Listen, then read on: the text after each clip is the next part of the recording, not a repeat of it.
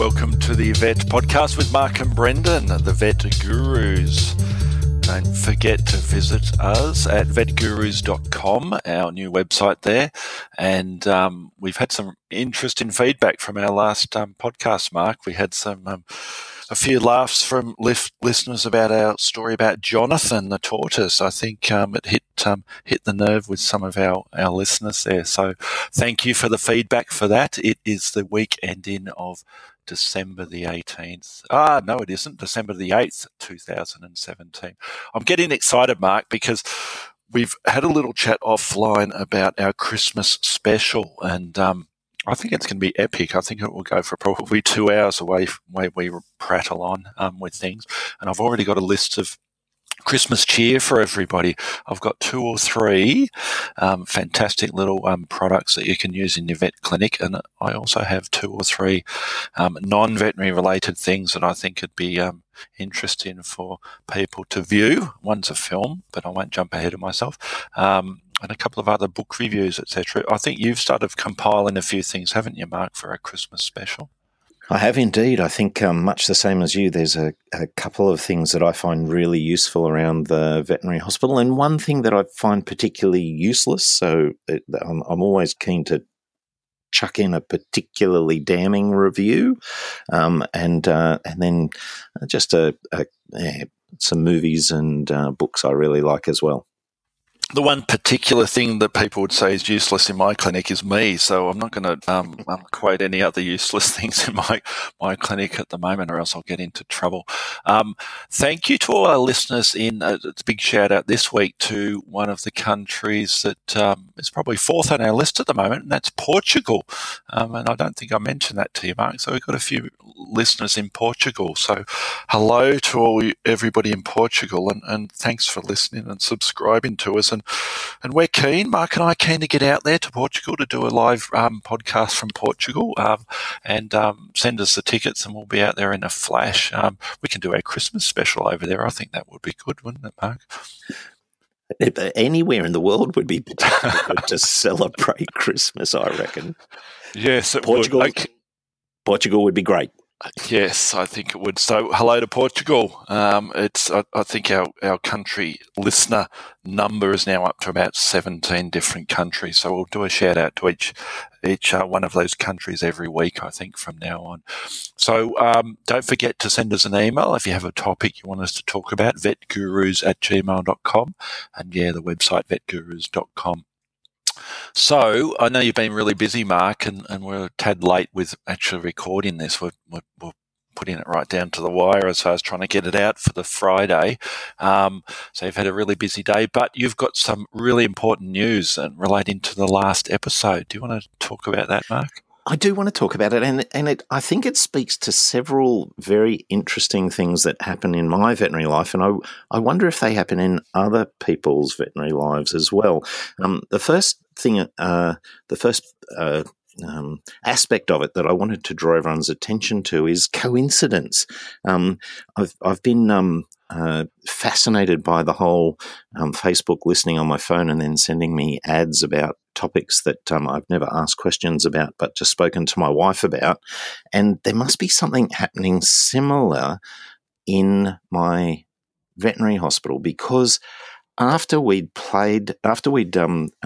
broadcast the podcast about the wonderful rabbit conference you had in Melbourne, and the focus on flatulence in our lagomorphs, it just knocked me over that one of my clients, I've never had a rabbit client talk to me about their rabbits farting in all the time I've been doing this, yet in the week after we broadcast it, one of my really good clients, who we've been treating her rabbit for several years now for intermittent, moderate gut issues. I suspect that in the end we will find out that her beautiful bunny has some adhesions, and so has intermittent pain and slowed gut function, but she knows he's on the mend. She offered this up completely out of the blue at one of his vaccinations,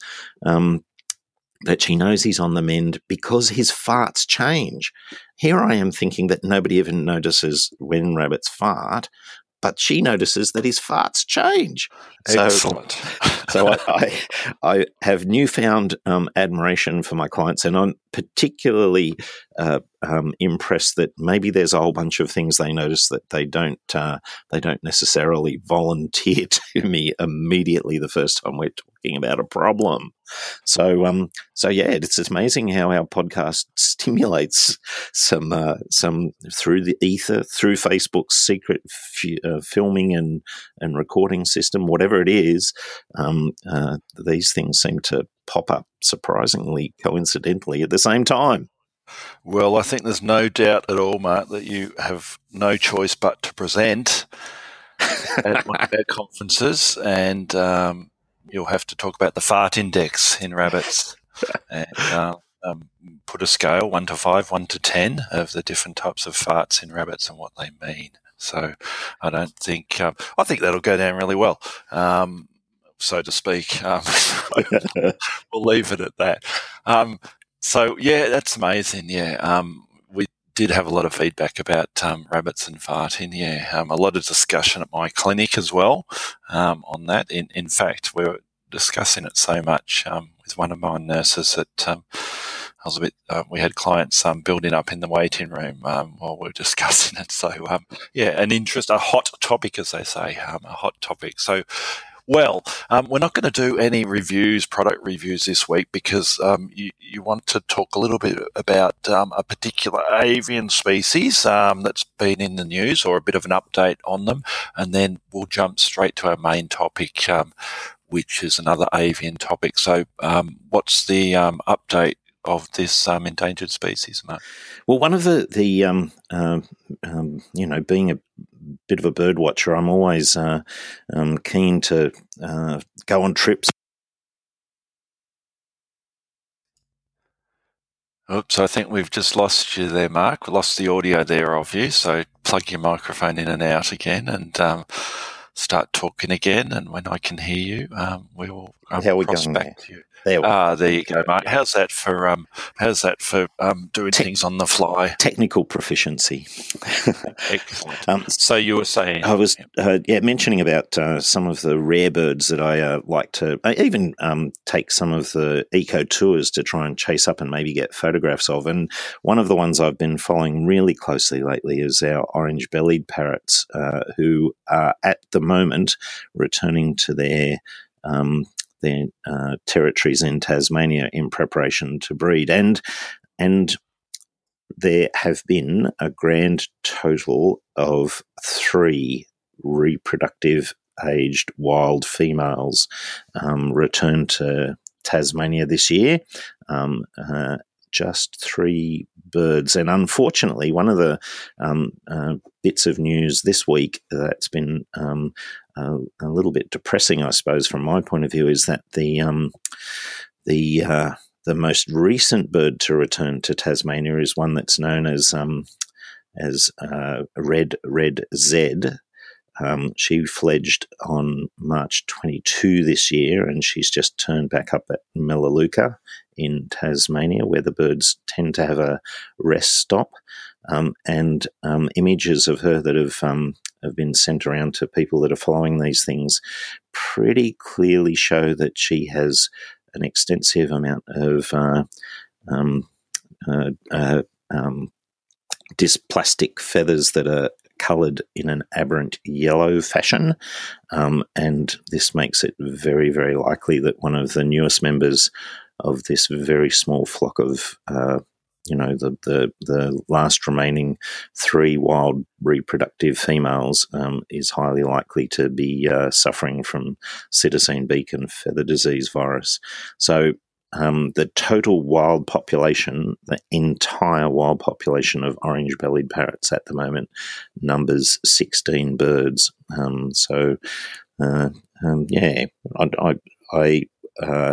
hate being the bearer of relatively depressing news, but these birds are so special, and they really represent. I know we've touched on a number of times over the last couple of weeks this concept of zombie species, how we prioritise the resources that we have for wild animals. Do we spend huge amounts of money on the 16 OBPs that are left, or are there better things for us to do? But just to find out that one of the birds that's returned is highly likely to be suffering from beak and feather disease, that's a bit of a depressing bit of news. Yeah, I was going to ask you how many are left, as far as we know, and I knew it was incredibly small, and it's tricky, isn't it? Have you actually seen any live with your twitching, with your bird watching, or through contact with vets? No, I haven't seen any, and that's one of my plans for next year is to possibly get on one of the tours that get down to Tasmania and maybe get a chance to have a view of one of them. They're obviously with only 16 birds. They're the restrictions on what people can do and how they can photograph them is getting increasingly. So if I don't get the chance, I understand and respect that. But yeah, I worry that if I don't get to see them next year, I might not get to see them in the subsequent years. Yeah. Yes, it is. It is depressing, isn't it? Speaking of depressing, let's get onto something that sometimes is not quite as depressing because we managed to get some of these cases through, but they can be a real challenge, and that's the main topic of the week. So we're not going to have a review, a book or a product review this week. We're going to jump straight into the main topic. And if you have downloaded this podcast or subscribed, obviously you can see the title is Yokel, and I encourage you all to have a look at, do a bit of a Google search and look up the definition of yokel. And the hint is go to the Urban Dictionary definition of yokel, and I think it's quite apt for our actual topic this week, which is egg binding and dystocia. / egg yolk solomitis in birds. And I think this is where it's my turn to interview you, Mark, instead of you interviewing me, you being the birdo compared with me, although I did see a lot of birds in a past life as a zoo vet, and I think I got very good at looking over the carcasses of dead birds, so I got very good at seeing dead birds because in a zoo, animals die with those large number of animals that you see there. So I saw a lot of did a lot of necropsies on birds, and I got reasonably good at my avian pathology, I think, or my gross pathology certainly. But I don't see too many pet birds these days. I tend to leave it to the other 2 or 3 part-time vets I have who have a really keen interest in birds, so I tend to handball them to the other ones. Although I do like to see the odd chook, and for those of you in the US or some areas of the world, you may not realise that a chook is a pet chicken, very popular, increasingly popular in Australia. So, Mark, the question is, what's the most common type of cases you see with these egg binding dystocias, especially given that it's spring here in Australia, or actually it's summer, isn't it? Is it summer? Yes. It's just got so. Yeah, we just turned into summer. So what type of cases do you see? What's the presenting signs with these? Well, it's this time of year is just like it's almost frantic. We do see so many of our pet birds in particular show up with these reproductive problems, and without a doubt, the most common presentation are those birds that are sometimes called egg yolk peritonitis birds, or more anatomically correctly known as egg yolk coelomitis birds, and it is a daily occurrence for us to get to talk to someone about these birds at this time of year. It's almost not that I want to bring the tone of this whole podcast down, but the frequency with which we see them and the absence of understanding in the owners about why it's occurring can be a little bit relentless and depressing around this time of year. So it's a very topical issue for us at the moment. We probably see, like I said, at least one case a day, and these birds present to us usually from, we certainly see a preponderance of a number of particular species, a little bit out of proportion to, their relative number in the pet bird population. So we definitely see birds like cockatiels and galahs and budgerigars, and particularly you mentioned the infamous chook, and we have a large number of clients who have rescued chickens that have spent some of the time of their life in production facilities and may have fallen off trucks or entered the pet bird market by some route, and those birds obviously have had a year or two of intensive forced egg production under lights and in relatively in circumstances that may not necessarily encourage extensive amounts of exercise. So those birds are a particular cohort that we see very frequently, egg yolk coelomitis causing problems for. So, yep, it's a real issue for us at the moment, Brendan. We see lots of them, and I'm sure your colleagues who do the majority of the bird work there down in Warrenwood, they're probably seeing quite a few of them as well. Yeah, I must admit I do enjoy seeing the odd chook in my practice, so I do see a few of them personally with the coelomitis conditions. Going back one step, my next question would be, how do we differentiate the ones that may be these egg yolk coelomitis problems, or how do we know or work them up to differentiate them from the egg binding ones that just have a dystocia going on there? Do they present differently? Are they acute or chronic? And how do we start thinking about differentiating the different types of conditions we have in these birds, regardless of which species we're dealing with? Or is there particular species that are more prone to one of those conditions than the other?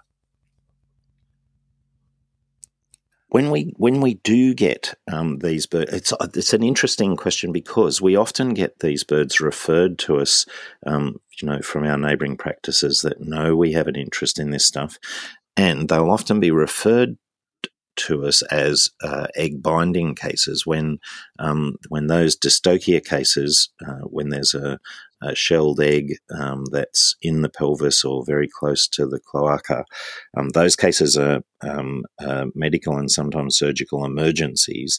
A lot of these coelomitis birds have a huge abdomen. Their abdomen is swollen, but it develops often very slowly, and the birds accommodate significantly, and so it has a much more chronic time course. And there will often be a particular event where the owner has had the bird in an unusual position, or the bird has done something unusual which exposes the abdomen to the owner, and because it is so obvious that it's unusual, that then becomes something urgent for the owner. But it usually with these egg yolk coelomitis birds, it's been something that's built up for some time. And that's not a big surprise. The whole process, the reason that these birds develop this problem is that there is some either a fault in the transit, so the ova or yolk that's produced by the ovary transfers across the short space in the abdominal region of the bird to the opening of the oviduct, the infundibulum. So there's a short period of time where it floats free in the abdomen, and in times of pathology, that yolk may miss the opening or may enter the oviduct and then be retropulsed back into the abdomen.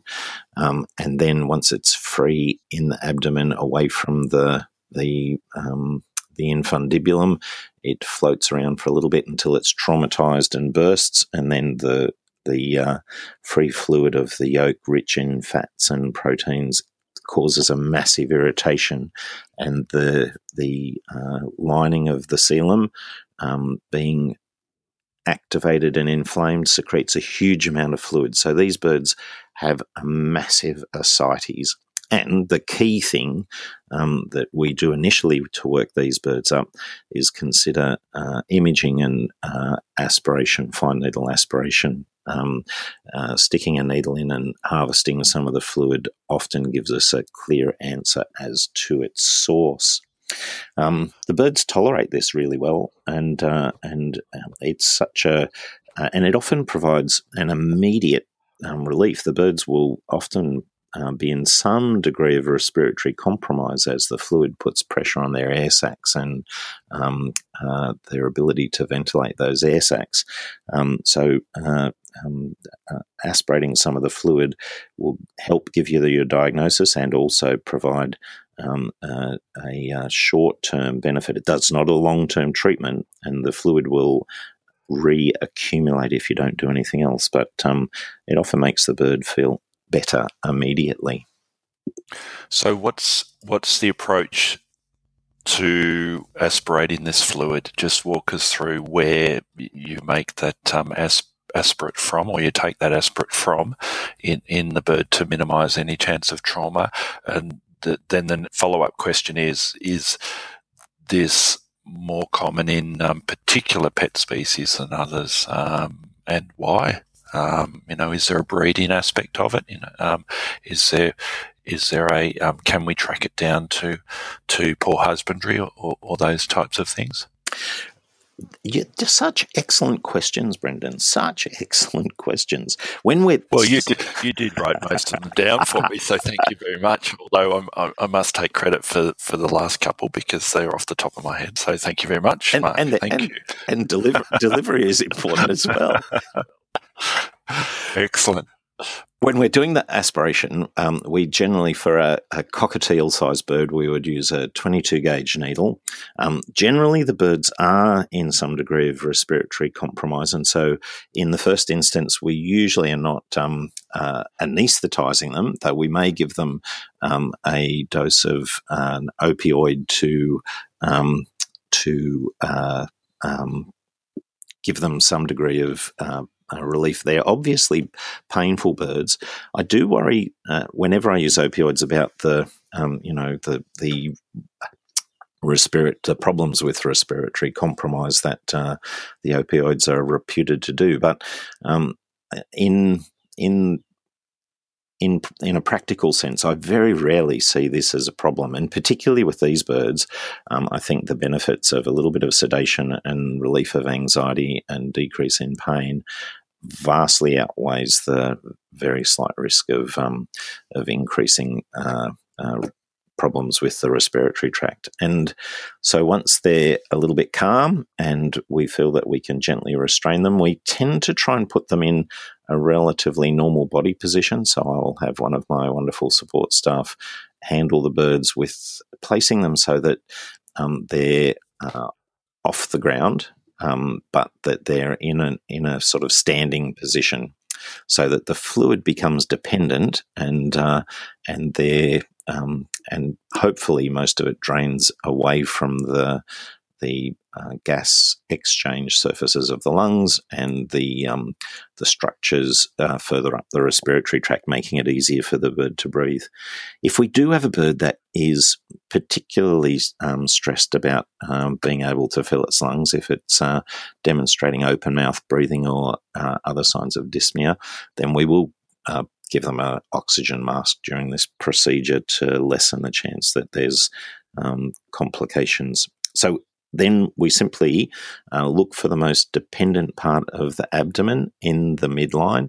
I tend to avoid sticking the needle in more laterally because I'm likely to go into the air sacs. One of the things that I can't say it's a real genuine problem, but I worry that if the fluid that is in the abdomen is, while it presses on and closes off the air sacs, it's not in the air sacs.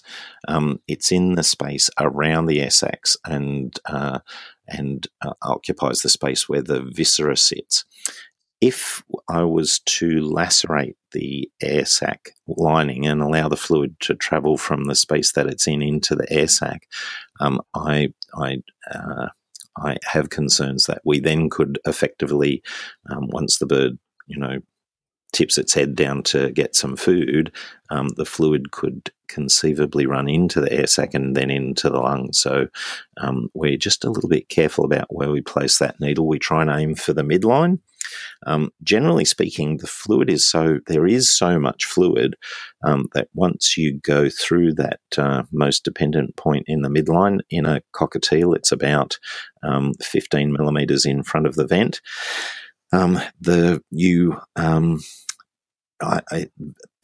Penetrating the viscera, the intestines, tends not to be a problem. It tends to float away in the fluid, and so usually you've got a pretty good chance to just drain that fluid straight out. It's usually straw yellow coloured. It sometimes has some flocculent material in it as fibrin clots form. It's generally septic. I've really only had one or two cases where we've found large numbers of bacteria and inflammatory cells. Generally, it's relatively devoid of all that sort of stuff. So the birds usually feel much, much better after the procedure's done. And it's surprising how much in a 80-gram cockatiel we'll often draw off maybe as much as 10 or 12 mils of fluid. It could be more than 10% of the bird's body weight. And so it's not a surprise that they find breathing much easier after that. And is it similar process in those chickens, or is it more difficult to aspirate the fluid there, but being potentially a thicker sort of fluid in some of the chickens? The typical thing too is that with the chickens, and this is a really, you were talking about the process of establishing a diagnosis, and interestingly enough, one of the values of talking to students and trying to write blogs, and this podcast in particular for me, is that it keeps drawing my attention back to those general principles that I like to follow. So I have in the past maybe been a little bit guilty of getting these Coelomitis birds and automatically just going through the protocol of slipping into treatment. But I think there is a lot of use to, after you've done your initial aspirate and taken an image, of trying to get a specific answer as much as you can. And so more and more frequently we're now suggesting to people that once we've stabilised the bird, that we're going to consider a laparotomy to examine the area more thoroughly and identify what pathology is going on and see if we can't correct it. But you are right, the chickens that we get to see frequently have more fibrin, more flocculent material. We tend to use a relatively larger gauge needle.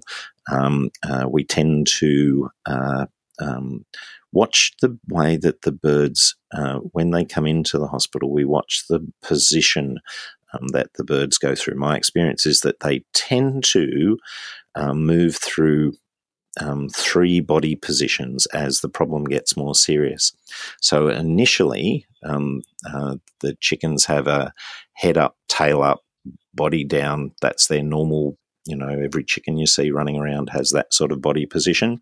Once they have the first episodes of internal laying of the egg, of the yolk entering the coelom, they will develop a tail down body position. Their head's still up, but their tail will dip down, and that's an attempt to change the position of the abdominal muscles to relieve pressure on the abdomen.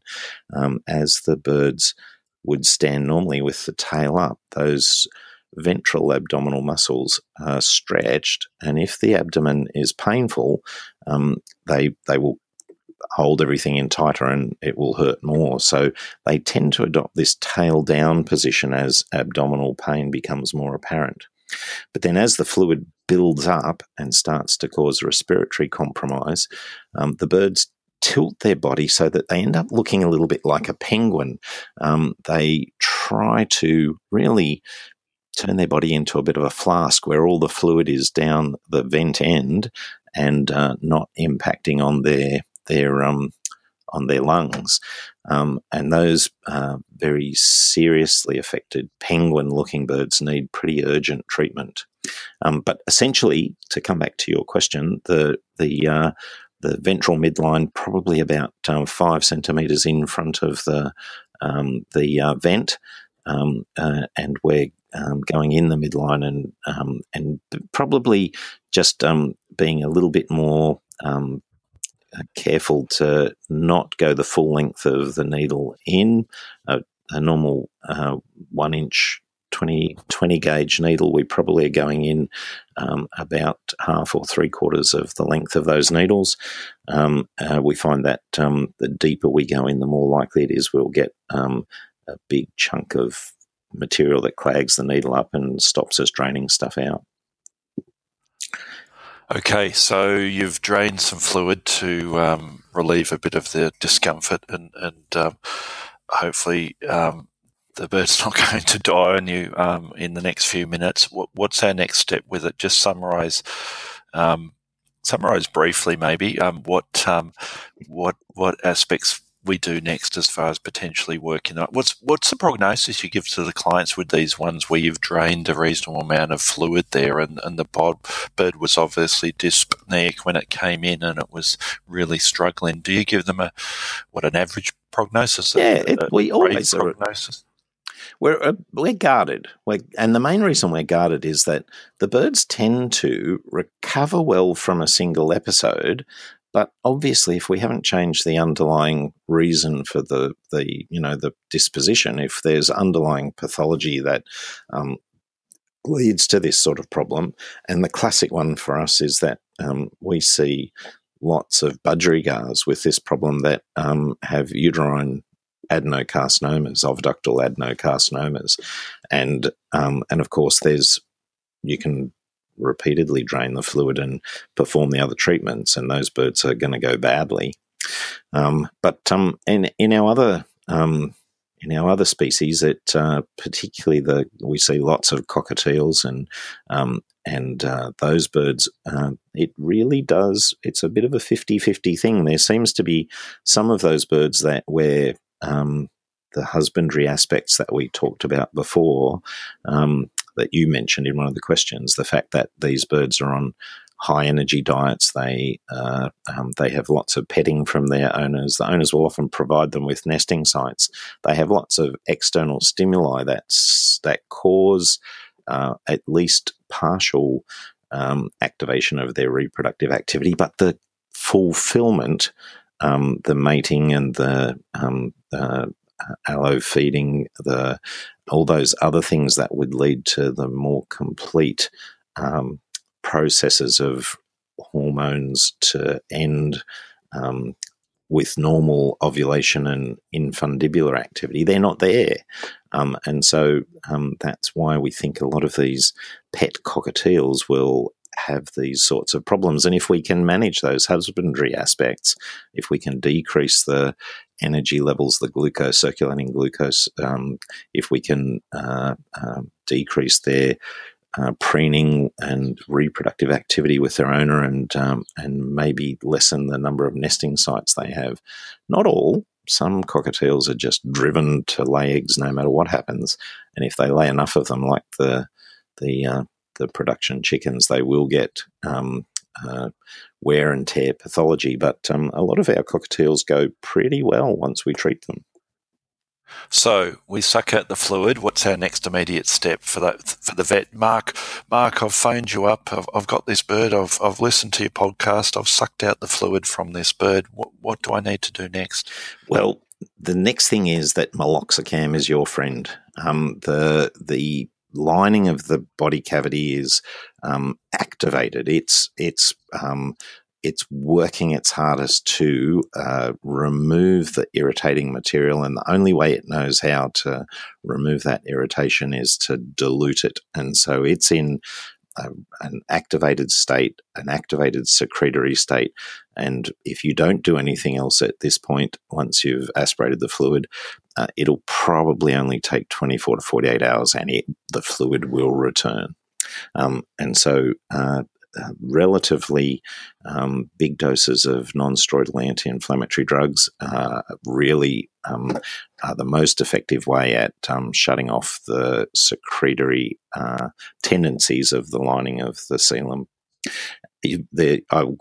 I'm sure that all the people that are listening to us probably are across this, but I will just mention that we never use corticosteroids, despite their excellent anti-inflammatory effects. The side effects in our birds are pretty profound, and in these circumstances, it would never be a suitable thing to use those drugs, despite their powerful anti-inflammatory effects. And meloxicam is our friend. Like so many situations with our unusual avian and exotic pets, relieving the inflammation and pain with doses of meloxicam are foundational to getting our problems resolved. And antibiotics? For a long time, I was worried that with a damaged lining of the coelom with large amounts of fluid, various inflammatory cells, direct access. So it's conceivable that through the, particularly if we have some of these retropulsion oviducts, then there's a pathway for bacteria to enter the cloaca and ascend the oviduct, enter the vagina, and ascend the oviduct and get into the abdomen. So I often, when I first started looking at these birds, would give them antibiotics. And of course, I'm sticking a needle in through the skin to the abdomen. But it really just, I don't think this is one of those cases where I think there's very little justification in using antibiotics in these birds. We currently don't use them now, and it wouldn't be amongst my first. I would need pretty clear evidence that I had infection complicating the recovery before I would use them. Yes. So then what do we do? The next thing is that we've got to shut down the reproductive system, because as soon as the bird feels better, the reproductive system goes, oh, that's great, we feel better, let's make some more eggs. And so it's of paramount importance that we institute those care and husbandry changes as soon as the bird gets discharged. But when they're in hospital, we depend on our drugs. We depend on drugs. And so it's probably a little bit of a hierarchy that we follow through with these. We generally start treating them with leuprolide, with Leukerin, and in my hands, Leukerin will very effectively shut down the reproductive tract of the birds that we're talking about, and will buy us between 2 and 6 weeks of cessation of reproductive activity, and that is excellent. There's no additional eggs being produced. We've removed the fluid and administered our non-steroidals to decrease the secretion of fluid from the lining of the coelom, and that really gets the bird to the stage where their system can continue the recovery. We do. Leukerin is our first choice. There are some birds that we use human chorionic gonadotrophin as our treatment. It has a couple of disadvantages in my hands. The first one is that you've got to give multiple doses. So our normal protocol with HCG, with Coralon is the trade name, would be to deliver doses on day 1, day 3, and day 7 to buy us a month or 2 of no reproductive activity. The other big disadvantage is that a certain number of birds, HCG is immunogenic in that it stimulates a certain number of birds to develop antibodies to the molecule. And so, and it doesn't seem to be like a routine, predictable thing that on the second or third series course of treatment with Coralon, you'll get a bird that becomes non-responsive because it's immune to the drug.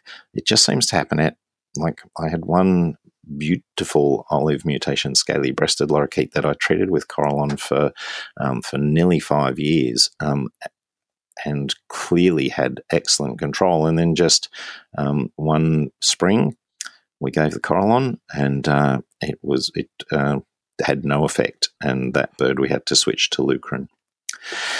So Coralon and Leukerin is step 1. We love to stick implants, the Deslorin implant, Supralorin, into these birds. They buy us a much longer period of time where the bird's reproductive system is quiescent, and that gives it a chance to heal even further.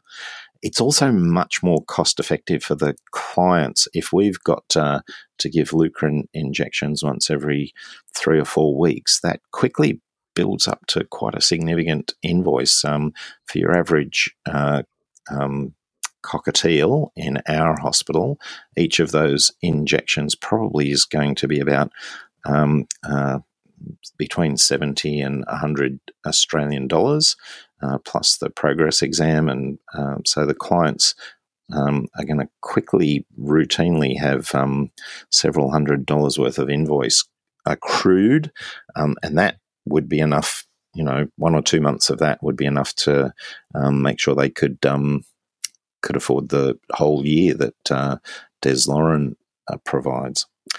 Now, when I talk to my avian colleagues, there does seem to be a bit of variation in response to the Deslorin implants as observed by some people, but that's not generally been my experience. The birds that for this condition, for egg yolk coelomitis, when we stick implants in, those birds tend to settle down really well and give us an extended period of time where the reproductive tract is not active. And that's perfect for us to lead on to the final step.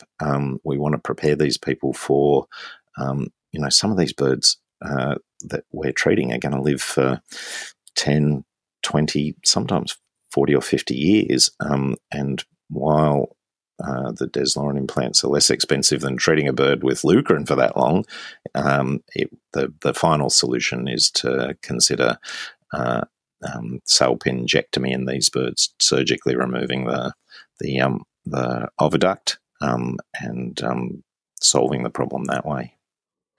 So what percentage of them would you recommend take into surgery, and how many, roughly what percentage of clients would go for the surgery, or do you just recommend the medical treatment over the surgery? So we almost always talk to clients about each of those stages, and we might simplify it down to short-term hormone, long-term hormone, and surgical resolution. We would talk to all the clients about those options. And we're probably seeing an interesting phenomenon, but once we get the implants in and the birds return essentially to normal, that the clients see the problem drop off their radar. And that's probably one area that I would be, after having a review of our cases to talk about this podcast, I'd probably be maybe a little bit more vigorous in following up those birds at the 5, 6, 7 month period before we get to next reproductive cycle, and trying to enforce the value of a spay at that time. I reckon our numbers are something like 1 in 30 or 1 in 40 of the birds that we see elect to go to the surgical procedure. And of those, it's probably, depending on the species, but there's, as I said, cockatiels, we probably see a 50-50 split. There would be some birds that we would take to surgery and find something particularly nasty or difficult to treat.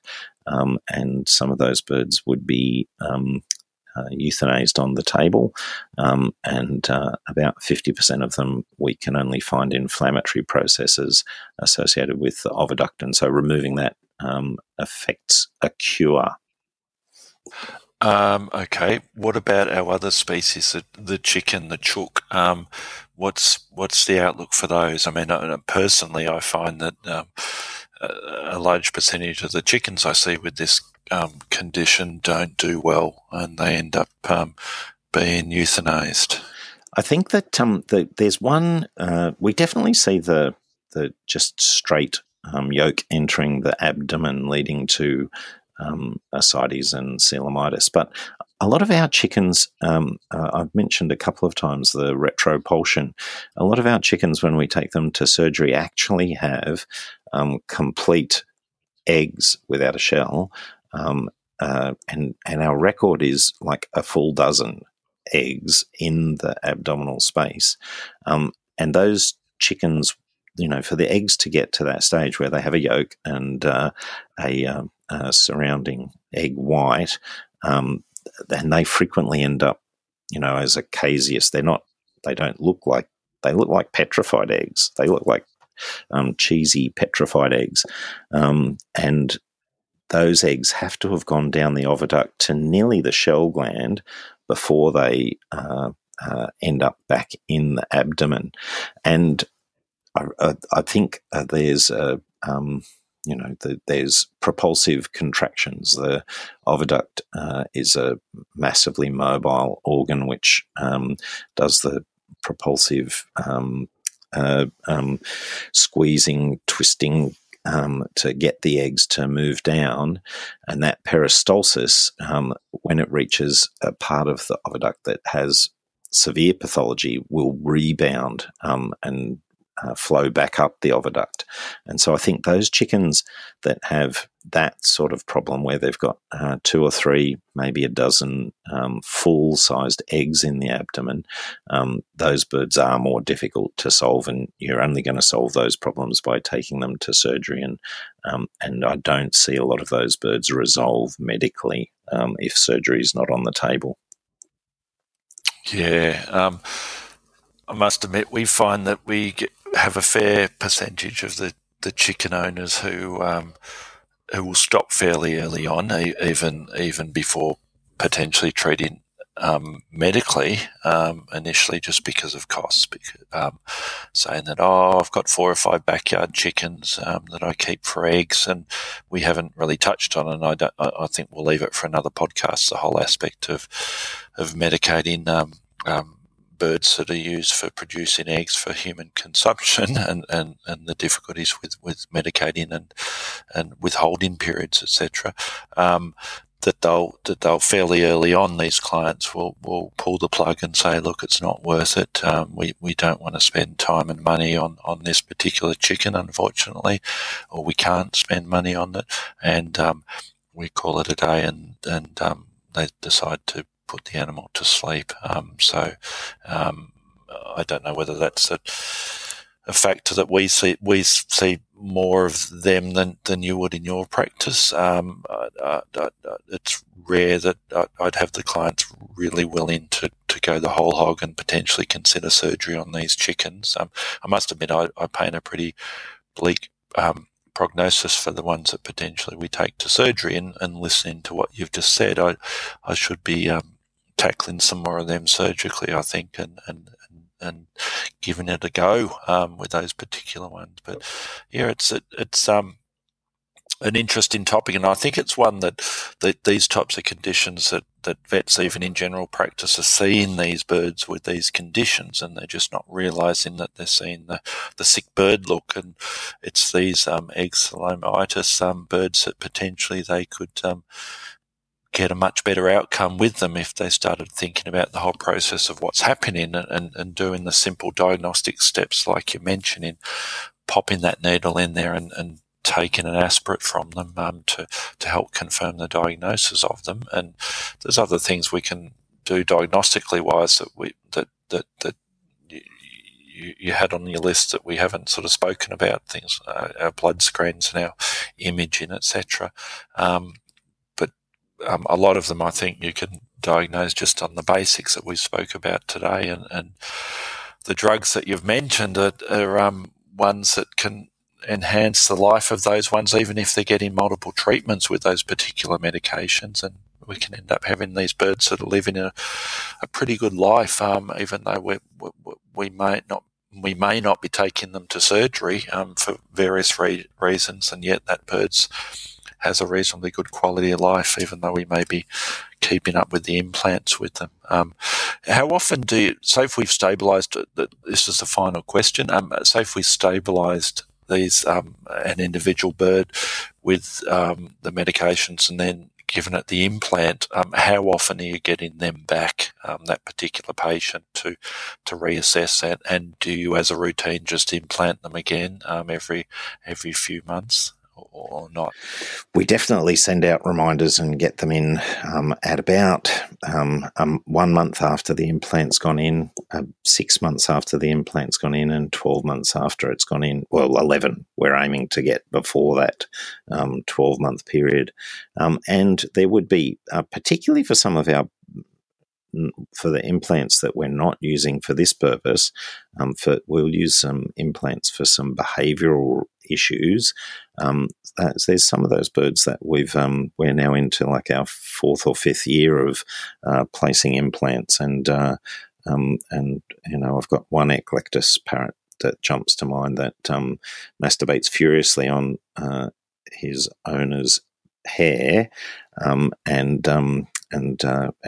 he's had 4 years of implants and managed to decrease the amount of hair washing his owner has had to do quite dramatically. So, we definitely set those reminders in our computer system and get the birds in to try and manage them before the problem gets to the stage where it's disastrous.